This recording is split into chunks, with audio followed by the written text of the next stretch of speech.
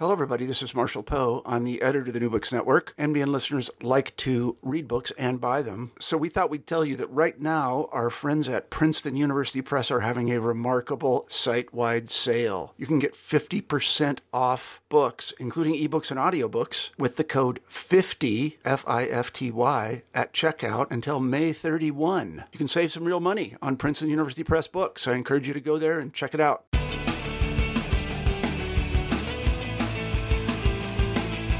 Hello, everybody, and welcome back to New Books in Sports, a podcast channel on the New Books Network. I'm your host, Paul Knepper, and today we'll be talking to Yaron Weitzman about his book, Tanking to the Top, the Philadelphia 76ers, and the most audacious process in the history of professional sports. Yaron covers the NBA for Bleacher Report, and this is his first book. Yaron Weitzman, welcome to the show. Thank you for having me on. I really appreciate it. Well, thank you for coming on. It's great to have you. I wonder if you could start us off by telling our listeners a little bit about yourself. Sure. How far are we going back? No, I was born and grew up in New York, Westchester, which is a kind of a suburb right outside Manhattan, New Rochelle, which some people might know from the news now. I kind of always loved sports. I'll give the cliff notes, right? Always loved sports. You grew up. I think so. I'm about 32. How old are you? I'm 42. 42, so you're a little older. I'm curious what you've like. I find my age, and you might be in the same generation too, if you grew up in the, I'll call it the shadow of Moneyball and the fantasy baseball era, and it's like everyone wanted to be a GM, and you look at sports, you start thinking of sports from like a GM perspective.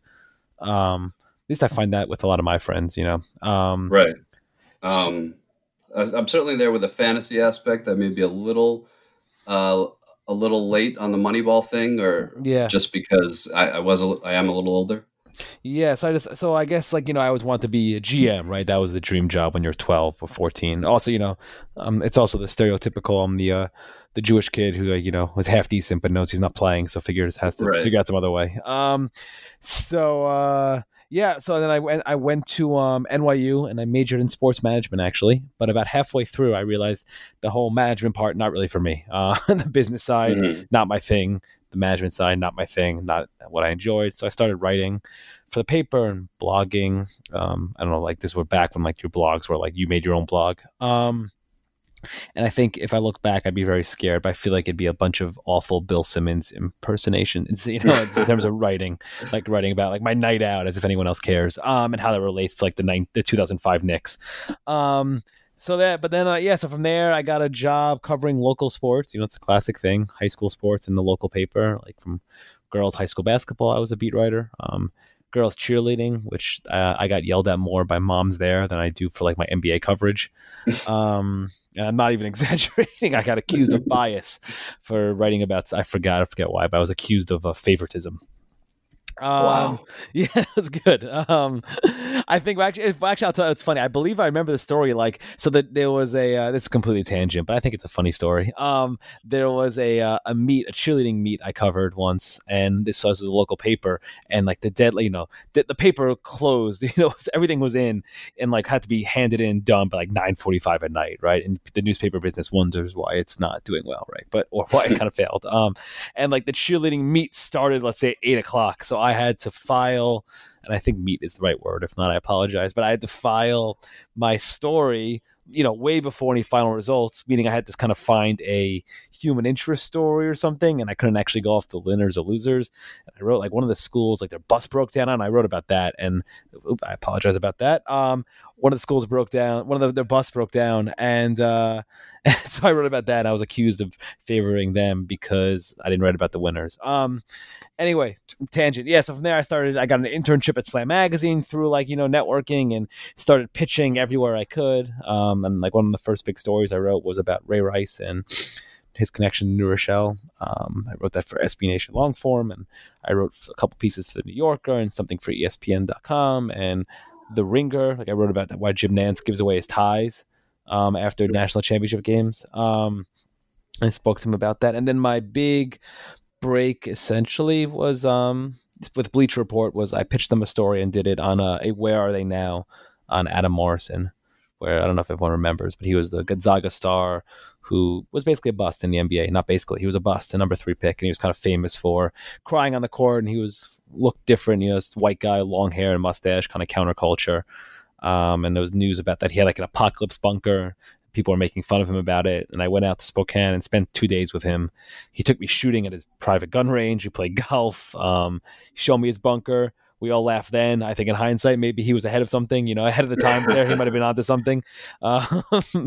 And that story kind of got me in the door at Bleacher Report. It did well. It was a good story. From there, I started covering the Knicks and some NBA. And then I became a quote unquote national writer. And that sounds more important, but it's not that. The way I just explain it is that it's a national audience. So your job is to find stories that resonate with a national audience, NBA, and being in New York with the Knicks and the Nets, that wasn't happening in New York.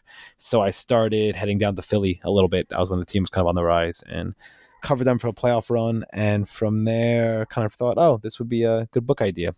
And that's sort of where this came about. So I hope that answers your question. Yeah, that was great. So in the title, you referred to the most audacious process in the history of professional sports. For our listeners who may not know as much about the NBA as you or I, can you please explain what the process is? Sure. The most simple way I'll do it is, they're essentially going to take advantage of in professional sports. And I always find this funny, right?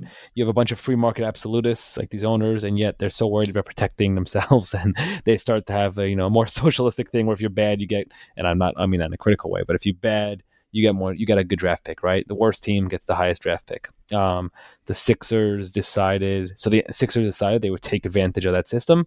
We're going to be really bad for a few years with the hope of being great for many years. That would be how I would kind of summarize it. So essentially built a team to lose. The good comparison, if you've seen the first Major League movie where she builds the team to lose, this is that. Though there was no, there's no cutout of the owner where they were stripping off the pieces to see him naked. But other than that, this is pretty similar. See, now you're hitting my age demographic. It's an all-time great movie. Yo, yeah. This is kind of a random question, but I know that the Sixers trademarked. Did they trademark the process or trust the process? The Joel Embiid trademarked the process. The Sixers trademarked trust the process. Wow. So was that a factor in you coming up with a title for your book? Was that something you had to worry about? Yeah. Let's say the title was supposed to be something very different until the last minute when it was made clear that a very tall person representatives for him would likely take legal action. So I guess I'll leave it at that. Wow. Okay. That's interesting. So jumping into obviously a huge character, maybe the most important character in the book is Sam Hinkie, who was very much the architect of the process. Mm-hmm. Can you talk a little bit about his history prior to coming to the 76ers and maybe a little bit about personality? Give us an idea what kind of guy Sam Hinkie was. Yeah. He's still with us. Still with us. He is, yes. Different, unique in the literal sense, right? Like he's very, literally unique in terms of one of a kind. So he grew up in a small town, Oklahoma, was a jock there. I don't mean that in personality. I just mean that, he loved sports. He was really good. High school basketball and football. He probably could have walked on Division I level if he wanted to and gone the assistant coach, maybe become a scout route, hope to work your way up. But he thought differently. And from there, I don't know. He always thought differently. Even he tells a story. There was quotes from him. I don't even know how to summarize it. I could look it up, but I don't even know how to summarize it. Talking about the first date he had with his now wife, and just the way he processed it is, talking about I knew that I wanted to spend the rest of my life with her, but he says it in a way, and I wish I had the quotes in front of me, and if someone's actually curious, they can look it up. But he almost sounds like a robot the way he talks about it, where it's I did the math, and I noticed that, and he proposed early, and I knew that I wanted to be with her forever, and because of that, I proposed early because, I don't know, I'm not doing it justice, but just a different kind of guy. The other thing important to know about him is that, and this is really sad, obviously, his brother committed suicide. His brother, shot himself when Sam was 10 and his brother was 17, and that certainly affected him. So he goes to Oklahoma, goes to college there, then goes to get an MBA from Stanford, and from there and he always wanted to work in sports, and in Oklahoma he was on all the leadership count committees and every special every special program for students and all that. And he was doing all that. He always wanted to work in sports. He goes to Stanford, gets some internships, maybe with the 49ers first, but then with the Houston Texans, the NFL. Reaches out, sends basically a letter, and it stands out because this guy's a Stanford MBA, and this is when these kind of guys, now every team has 14 of these guys, but this was different back then. So it stood out. Gets a job there. Does a lot of work for them in the draft and prepping. Wants to stay on. They don't have a position for him. Sends a letter to the Houston Rockets. I guess his general manager then. Again, the resume stands out. The resume is brought to him. It stands out because a Stanford guy who has NFL experience wants to work. Figured the Houston Rockets, this guy named Carol Dawson, says, it'd be great to have somebody different here, right? We have all former players. Let's bring in a different perspective. Gets into the Houston Rockets, stays there forever. Happens to be that this guy named Daryl Morey gets promoted. He becomes the Rockets chief, president, GM. And he's sort of the closest thing in the NBA to Billy Beane in terms of a pioneer. And even Michael Lewis, right, did a big New York Times Magazine profile of Daryl Morey, I don't know, or the Rockets and Daryl Morey and Shea Mardier like 10 years ago, maybe even longer, basically positioning him as the Billy Beane of the NBA. So that's, with him, he rises up, Hinkie rises at his side. From there, the Sixers hire him to sort of execute this plan of tearing the whole thing down. I think that's also a key part so he was the architect, but if you hire an architect to renovate your house, the architect is also carrying out your vision. Hinkie was carrying out the ownership vision. They were all on board. Ownership in 2011, it was new ownership. It was some private equity guys who came in and basically figured they'd apply private equity principles to the NBA, to running an NBA team. Right. So obviously, this is not the first process in sports, right? I mean, it became known as the process. Trust the process. It became controversial around the league, but certainly other teams have tanked in the past and will do so in the future. What made this process unique, and why did it become so controversial? They took it further than anyone else, I believe. Right? I mean, in other sports, like the Houston Astros were kind of similar. But they took it further. We've seen teams do it a little bit, but not as egregiously, in terms of not having any veterans really on your team. Just willing to go, right? This went 3 years before Hinkie was ousted, and it would have gone more probably, right? Or maybe 1 or 2 more. That's longer. Usually you see 1, maybe 2. The other part is Hinkie's personality. There's a bunch of things, right? Hinkie represented the changing of the guard among the NBA, and a lot of people didn't like that. And you see that in baseball too, the whole idea of old school versus new school. Hinkie represented new school. His personality was polarizing.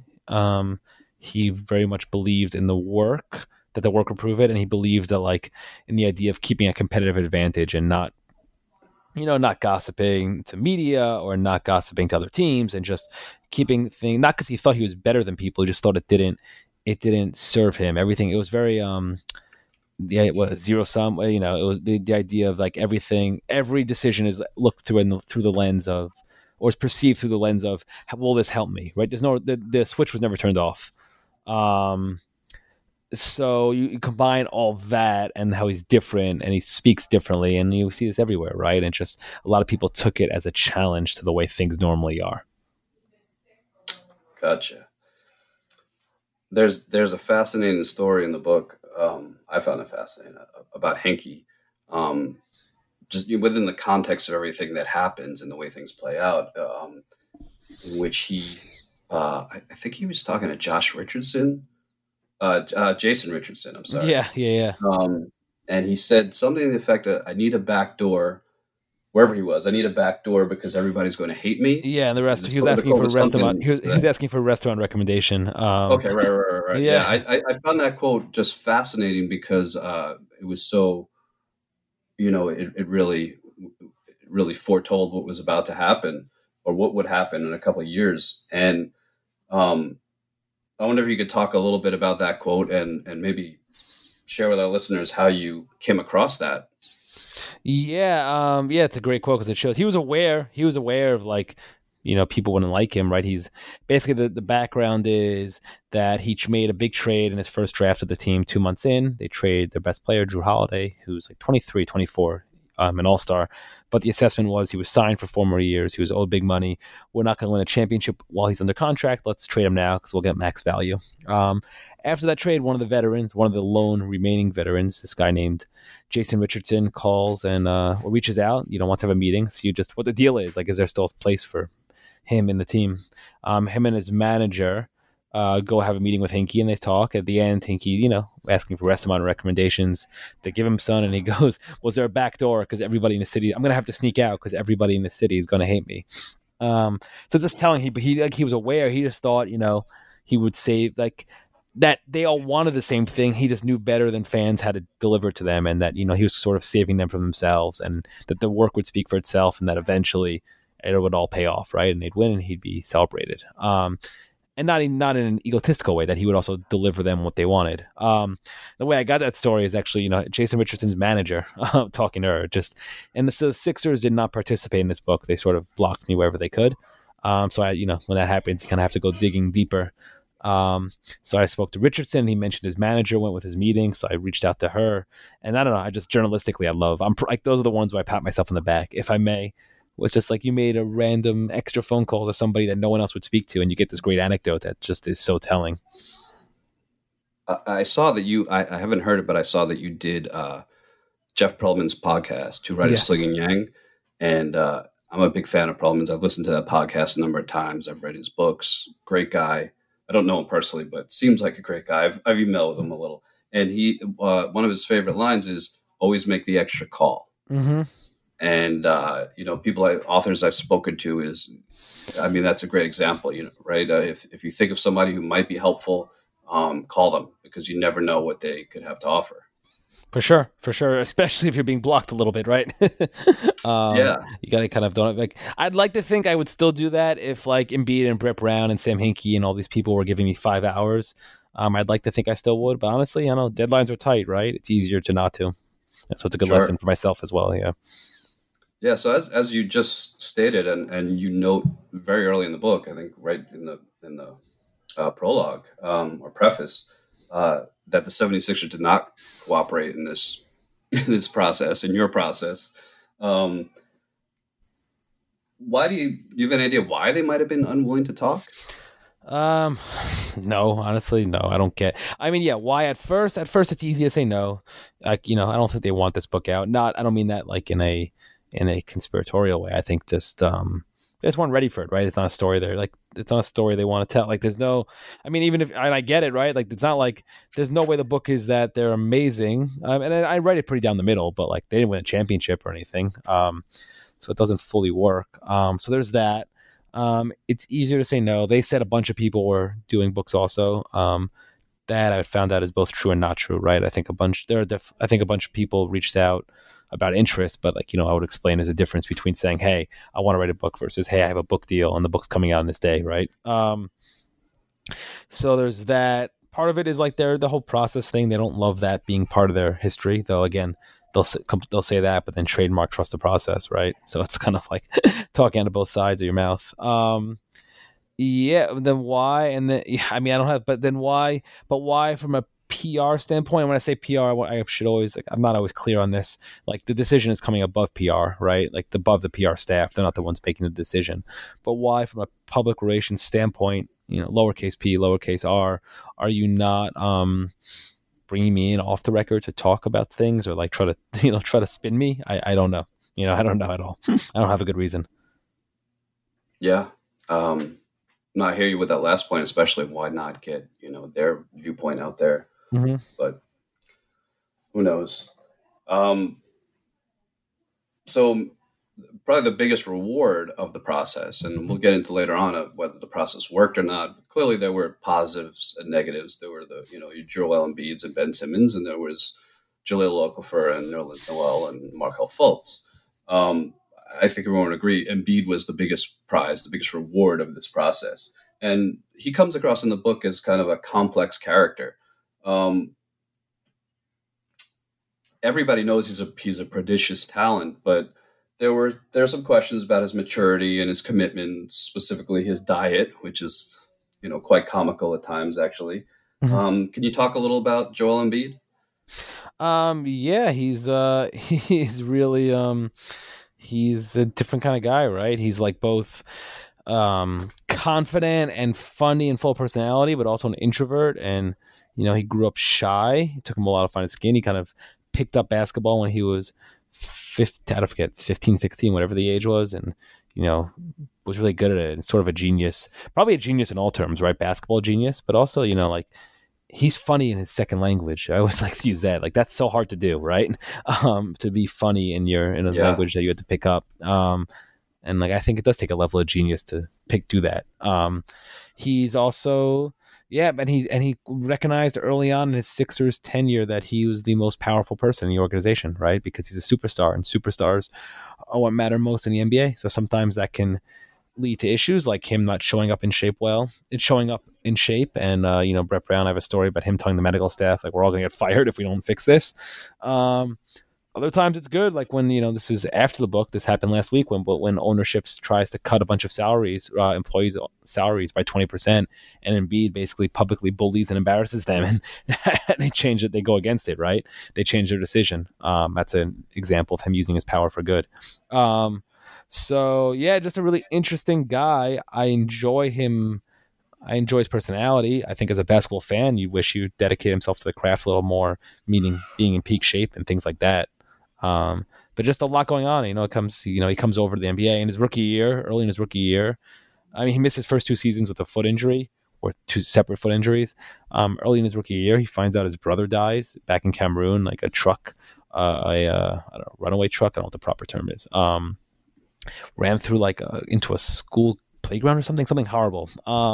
Now obviously that affects him, right? So you have all these interesting different things and that ended up being like a theme in the book, just how all these complex backgrounds, things we don't see, things that happen behind the scenes way before we even got to meet these people, how these affect who these people become and the people we do see.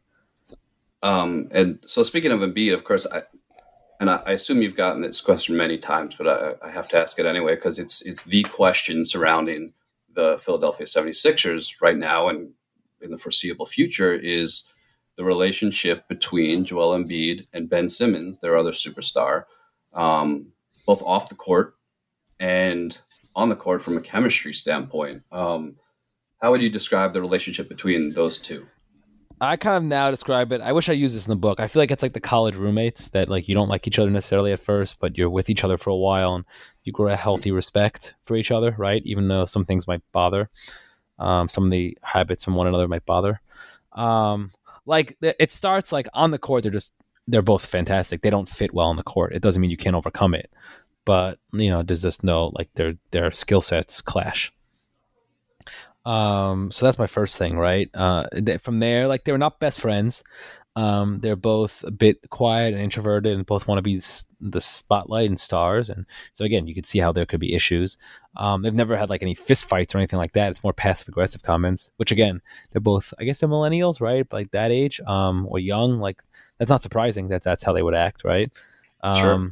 And Embiid, like I love people sometimes say, what do you mean he's an introvert? He's so funny on Instagram and things like that. And again, I find that very, I'm not gonna say millennial behavior, but I think that's more typical among people his age than we probably think, right? Like you can be boisterous on social media, but in person you can be more introverted and quiet. That's probably pretty common.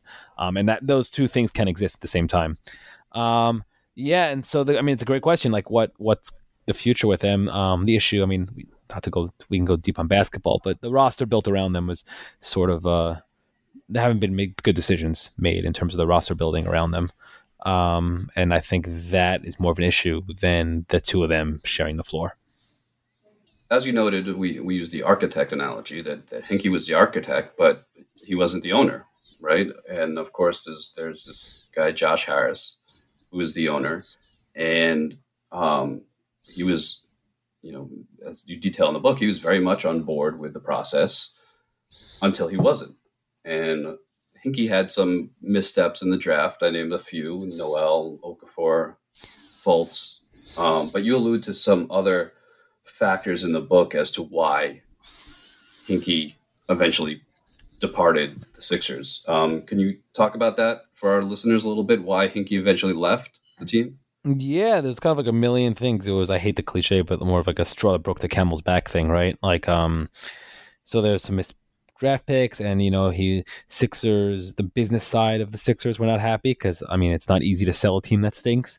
The NBA wasn't happy because for obvious reasons, right? It looks bad if one of the teams isn't trying. It's sort of pulling the curtain on the whole thing. Other owners weren't happy. They're telling Josh Harris and the league it's not good for business. Agents weren't happy because one of the teams removed itself from the marketplace, and Hinkie was also, insisting he would try to find every loophole possible in terms of the collective bargaining agreement, in terms of how to sign contracts, how to do them, how to treat players, and not give full salaries, that like not hit the salary floor, things like that. They had all these different straws, all these different winds swirling, and then the final straw is Jahlil Okafor, the draft pick, is sort of seen drunk on TMZ gets a video of him stumbling around drunk around Boston streets, and from there, and that makes it, that's on, and from there, that becomes it. That becomes the last one where the league office is calling angry. Josh Harris decides to bring in lawyers to do depositions to see what's going on, and there was sort of no coming back for Hinkie from that. Another fascinating character in the book is Markelle Fultz, who, for those that don't know, was the first pick in the 2017 draft.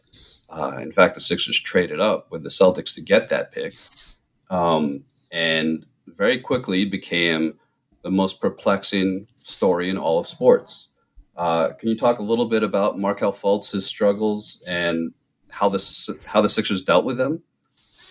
Yeah, I mean, Markelle Fultz, one of the things to remember about him is that he was a lot of number one picks are kind of groomed for that, like Ben Simmons, right? I think he knew when he was like 13 and he was going to be a lottery pick. Markelle Fultz was still playing JV basketball when he was a sophomore. So from the age of 15 to from sophomore year to in about 2.5 years after that, he's the number one pick, right? That's a fast rise for him and his family. So you remember all that's going on. There's some weird stuff with maybe he was changing his shot a little bit. He had a little injury in summer league that maybe then he started shooting again after that, kind of changed some of his muscle memory. But then what's going on behind that is there are all these stresses, like his mom is sort of, and again, there's some background there, like his mom was abandoned as a kid. I believe her parents left. She was raised by her grandmother. So you can understand how a reaction to that would be, I'm going to be overprotective of my child, right? But things like putting cameras outside the house so she can hear and see who was coming in and out when Fultz, this is again, number one pick, getting upset at the manager, at Fultz's best friend who's serving as Markelle Fultz's manager, for not handing out flyers properly in the street because neighbors were giving Markelle Fultz Chick-fil-A sandwiches and she wasn't happy about that. Things like that, making him saying, choose me or him, which is not a choice. And while all this is going on, his shot is just deteriorating. Like he basically, we've seen this in baseball, but he basically gets the yips for a basketball shot, right? He forgets how to shoot. His shot looks completely different. He can't shoot his elbow. It doesn't work. The whole time he's insisting it's a shoulder injury. Lots of people were and remain dubious about that. Fultz and his camp have insisted that no, it is. It's one of the strangest NBA sagas we've seen really ever. And he was diagnosed with thoracic outlet syndrome. Yeah, he was. Ultimately. Were the Sixers skeptical about that, though? Yeah, I think so, yeah. He went to a bunch of doctors and they finally found one. And then the way they announced it is, I forget the timeline. Maybe they told him he wasn't playing. I think they pulled him from the team without telling him. I told a reporter before telling the Sixers. And then, the short answer is, they were certainly dubious about that stuff. Right. How did Sixers fans feel about the process in Hinkie as it was going on, and now in retrospect, looking back at those years? I mean, it's hard to summarize an entire fan base, right? But what was interesting, it did see, there was a breakdown. It's okay. So Hinkie, he developed a really loud, loyal fan base, and the breakdown was there was often a lot of younger fans. A lot of the fans, I mentioned myself as like someone who grew up in the, thinking of things differently, the Moneyball era, fantasy baseball. A lot of people like that. So they process their fandom through a team building perspective, through the GM perspective, through this is what I would do if I were the GM. and they were happy because this was the best strategy probably. Tanking, at least, maybe not the things in the margins, but this in a simplistic way, tanking was the smartest strategy for them in terms of we're trying to win a championship. So a lot of young fans weren't that. People grew up reading, not just like not just the Philadelphia Inquirer, but blogs and analytics and stuff like that. They were pro. A lot of older fans and older media types were not. Fans, if you think about it, it's sometimes people, like if you're 50 at a full day of work and you come home and you don't really care the same way, you just want to watch a team every night that's going to compete and entertain you for a little bit, right? And that's different, and that was not happening there. What did happen, what was interesting though, is the young fans, a bunch were pro, and then it's almost like a union, right? These two podcast hosts, or these two fans made themselves create a podcast, and it became sort of the voice of the Hinkie, of the process fans, of the Hinkie fans. And it was almost like, why I compare it to a union. It's like, they organized, galvanized, and mobilized all these people into one coherent voice, right? And by giving that, you give yourself even more of a voice and make yourself seem louder. And when Hinkie was ousted, it was almost like the martyr, right? Who goes down, and like then they rise up out of that. And Hinkie, that even made them louder and angrier. And it's interesting, like they have power, they have influence. They, the Sixers are aware of what this group of people think and what they say, for sure. Right. Yeah. And of course you talk about them in the book. Yep. You seem to conclude at the end of the book that the process has reached its conclusion. And I would certainly agree with that. I think when you're paying Tobias Harris, what was it, $180 million, and signing Al Horford to a tremendous amount more money, that's kind of the antithesis of the process. So in your opinion, was the process a success? Yeah, I say so. I mean, like the math I do is like they didn't matter before. They gave up a few years, 3 basically, and now they've mattered for 3. They've been a contender for 3. I think it's been 3. This would have been year 3, or is year 3. You have to assume there's at least 2 or 3 more out of this, right? Yeah, no, I would say so. Like, yeah, you want to win a championship, and there are some mistakes made. Again, it's not fair to judge Hinkie fully on that. Like, he got pulled off a project halfway through, and 9 other people are trying to complete it. So, again, and he got pulled off partly for his own mistakes.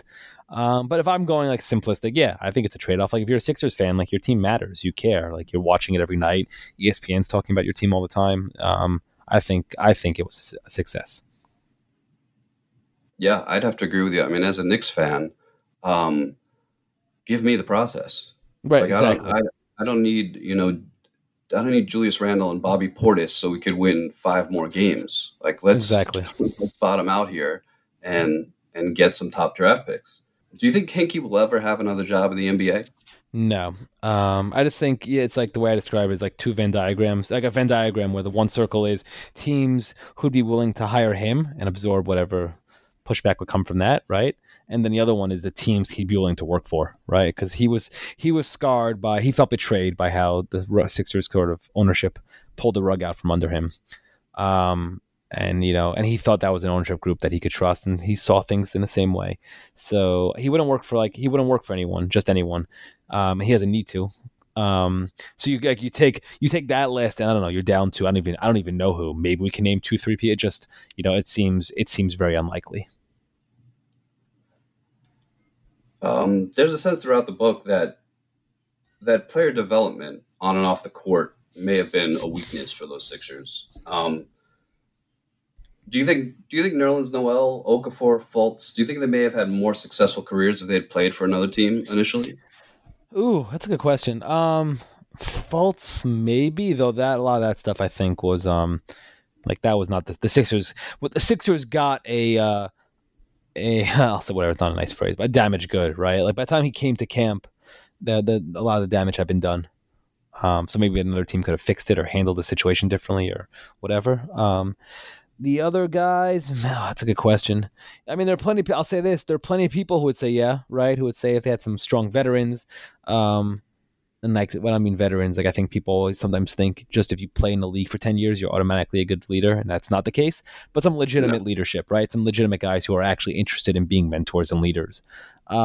they got some guys like that, played on some teams where you can kind of see some winning habits. Yeah, it's certainly possible, right? It's like the NBA is a lot of, it's a nature versus nurture question, but I do think nurture plays a big role in the NBA for sure. Yeah, and even if you talk to a lot of NBA players, they'll tell you, they'll tell you the vets that showed them how to be professionals and how to conduct themselves in the league and how to, on and off the court. For sure. It's so much more important now than, a generation ago, because these kids are coming in the league at 19 and, just have all this fame. And my God, when I think about the things that I was doing at 19, like I could have used a veteran with me at college. For sure. To rein me in a little bit. No, exactly. I agree. One other person I did want to ask you about, and you've mentioned him, is Brett Brown. How did he feel going through the process? I mean, was he on board with the process, and how did he deal with what had to be a frustrating few years? Yeah, I mean, he knew what he was signing up for, and he was hired because of that, right? Like, and he knew it. Like, he was really optimistic, and he was a good player development guy, they thought. So for sure, I don't think it's one thing to know, it's another thing to live it. Like there's a story, I have a story in there, the second year he's there, the Sixers have 2 lottery picks and they draft Embiid, who's injured and out for the year, and this guy named Dario Saric, who's overseas and he's signed for another 2 years. And, if Brett Brown, so they had 2 lottery picks and use him on 2 players who wouldn't be stepping on foot on the court all season and maybe more. And Brett Brown turns to like an assistant and says, "Man, what does this mean?" And like sarcastically or rhetorically, I should say, right? He knows.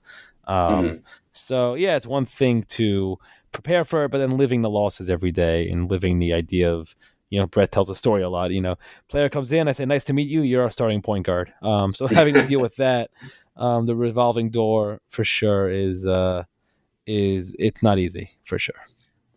I'd imagine that much more so coming from such a stable and successful franchise as the San Antonio Spurs. Mm-hmm. For sure. Yes, exactly. All right, Yaron. Well, I've taken enough of your time. I'll ask you one final question that I like to ask of all my guests. Sure. But first, once again, the name of Yaron's book is Tanking to the Top, the Philadelphia 76ers and the Most Audacious Process in the History of Professional Sports. I highly recommend it. It's an excellent book. And despite the lack of cooperation from the Sixers, it's apparent that it's extremely well-researched, and just Yaron did a great job with it. So check it out. Thank you. So my question, Yaron, is what is your all-time favorite sports book? Ooh, that is a good one. I don't know if I have like a good answer. I feel like, listen, there's like the breaks of the game and like there's classic answers. I change my answers. Oh, here's a random one. Okay, this was different. I bet you never got this one. I don't know if this is my all-time favorite sports book, but I love this book. The Whore of Akron by Scott Raab, who used to write for Esquire for years, and it's about LeBron. It's kind of a memoir. It's not a total sports book, but it's about him, and he's a longtime Cleveland fan, and he's a bit crass, and he does, he's not a sports writer, and so in that way it's good. Like he's writing about the behind the scenes stuff that he sees and making fun of the reporters in ways that usually someone who's in the field wouldn't do. He's hilarious. It's about LeBron's last year in Cleveland. It was supposed to be a book about LeBron delivering a title, ends up being about LeBron leaving. And Scott Raab, the writer, is a huge fanatic Cleveland sports fan. I love that book. So I don't know if it's my favorite, but it's a bit different, and just, I don't know, I really enjoy it. Yeah, that's a great answer. I haven't read that. I remember the book. I remember when it came out, but I'll have to check it out. All right, Yaron. Well, thank you again so much for your time. I wish you the best of luck with this book. It's you caught a tough break. Nobody wants their book to come out during a pandemic, but I wish you the best in spite of that. I appreciate it, truly. Thank you for having me on and the interest. Okay. Thanks, Yaron. Bye.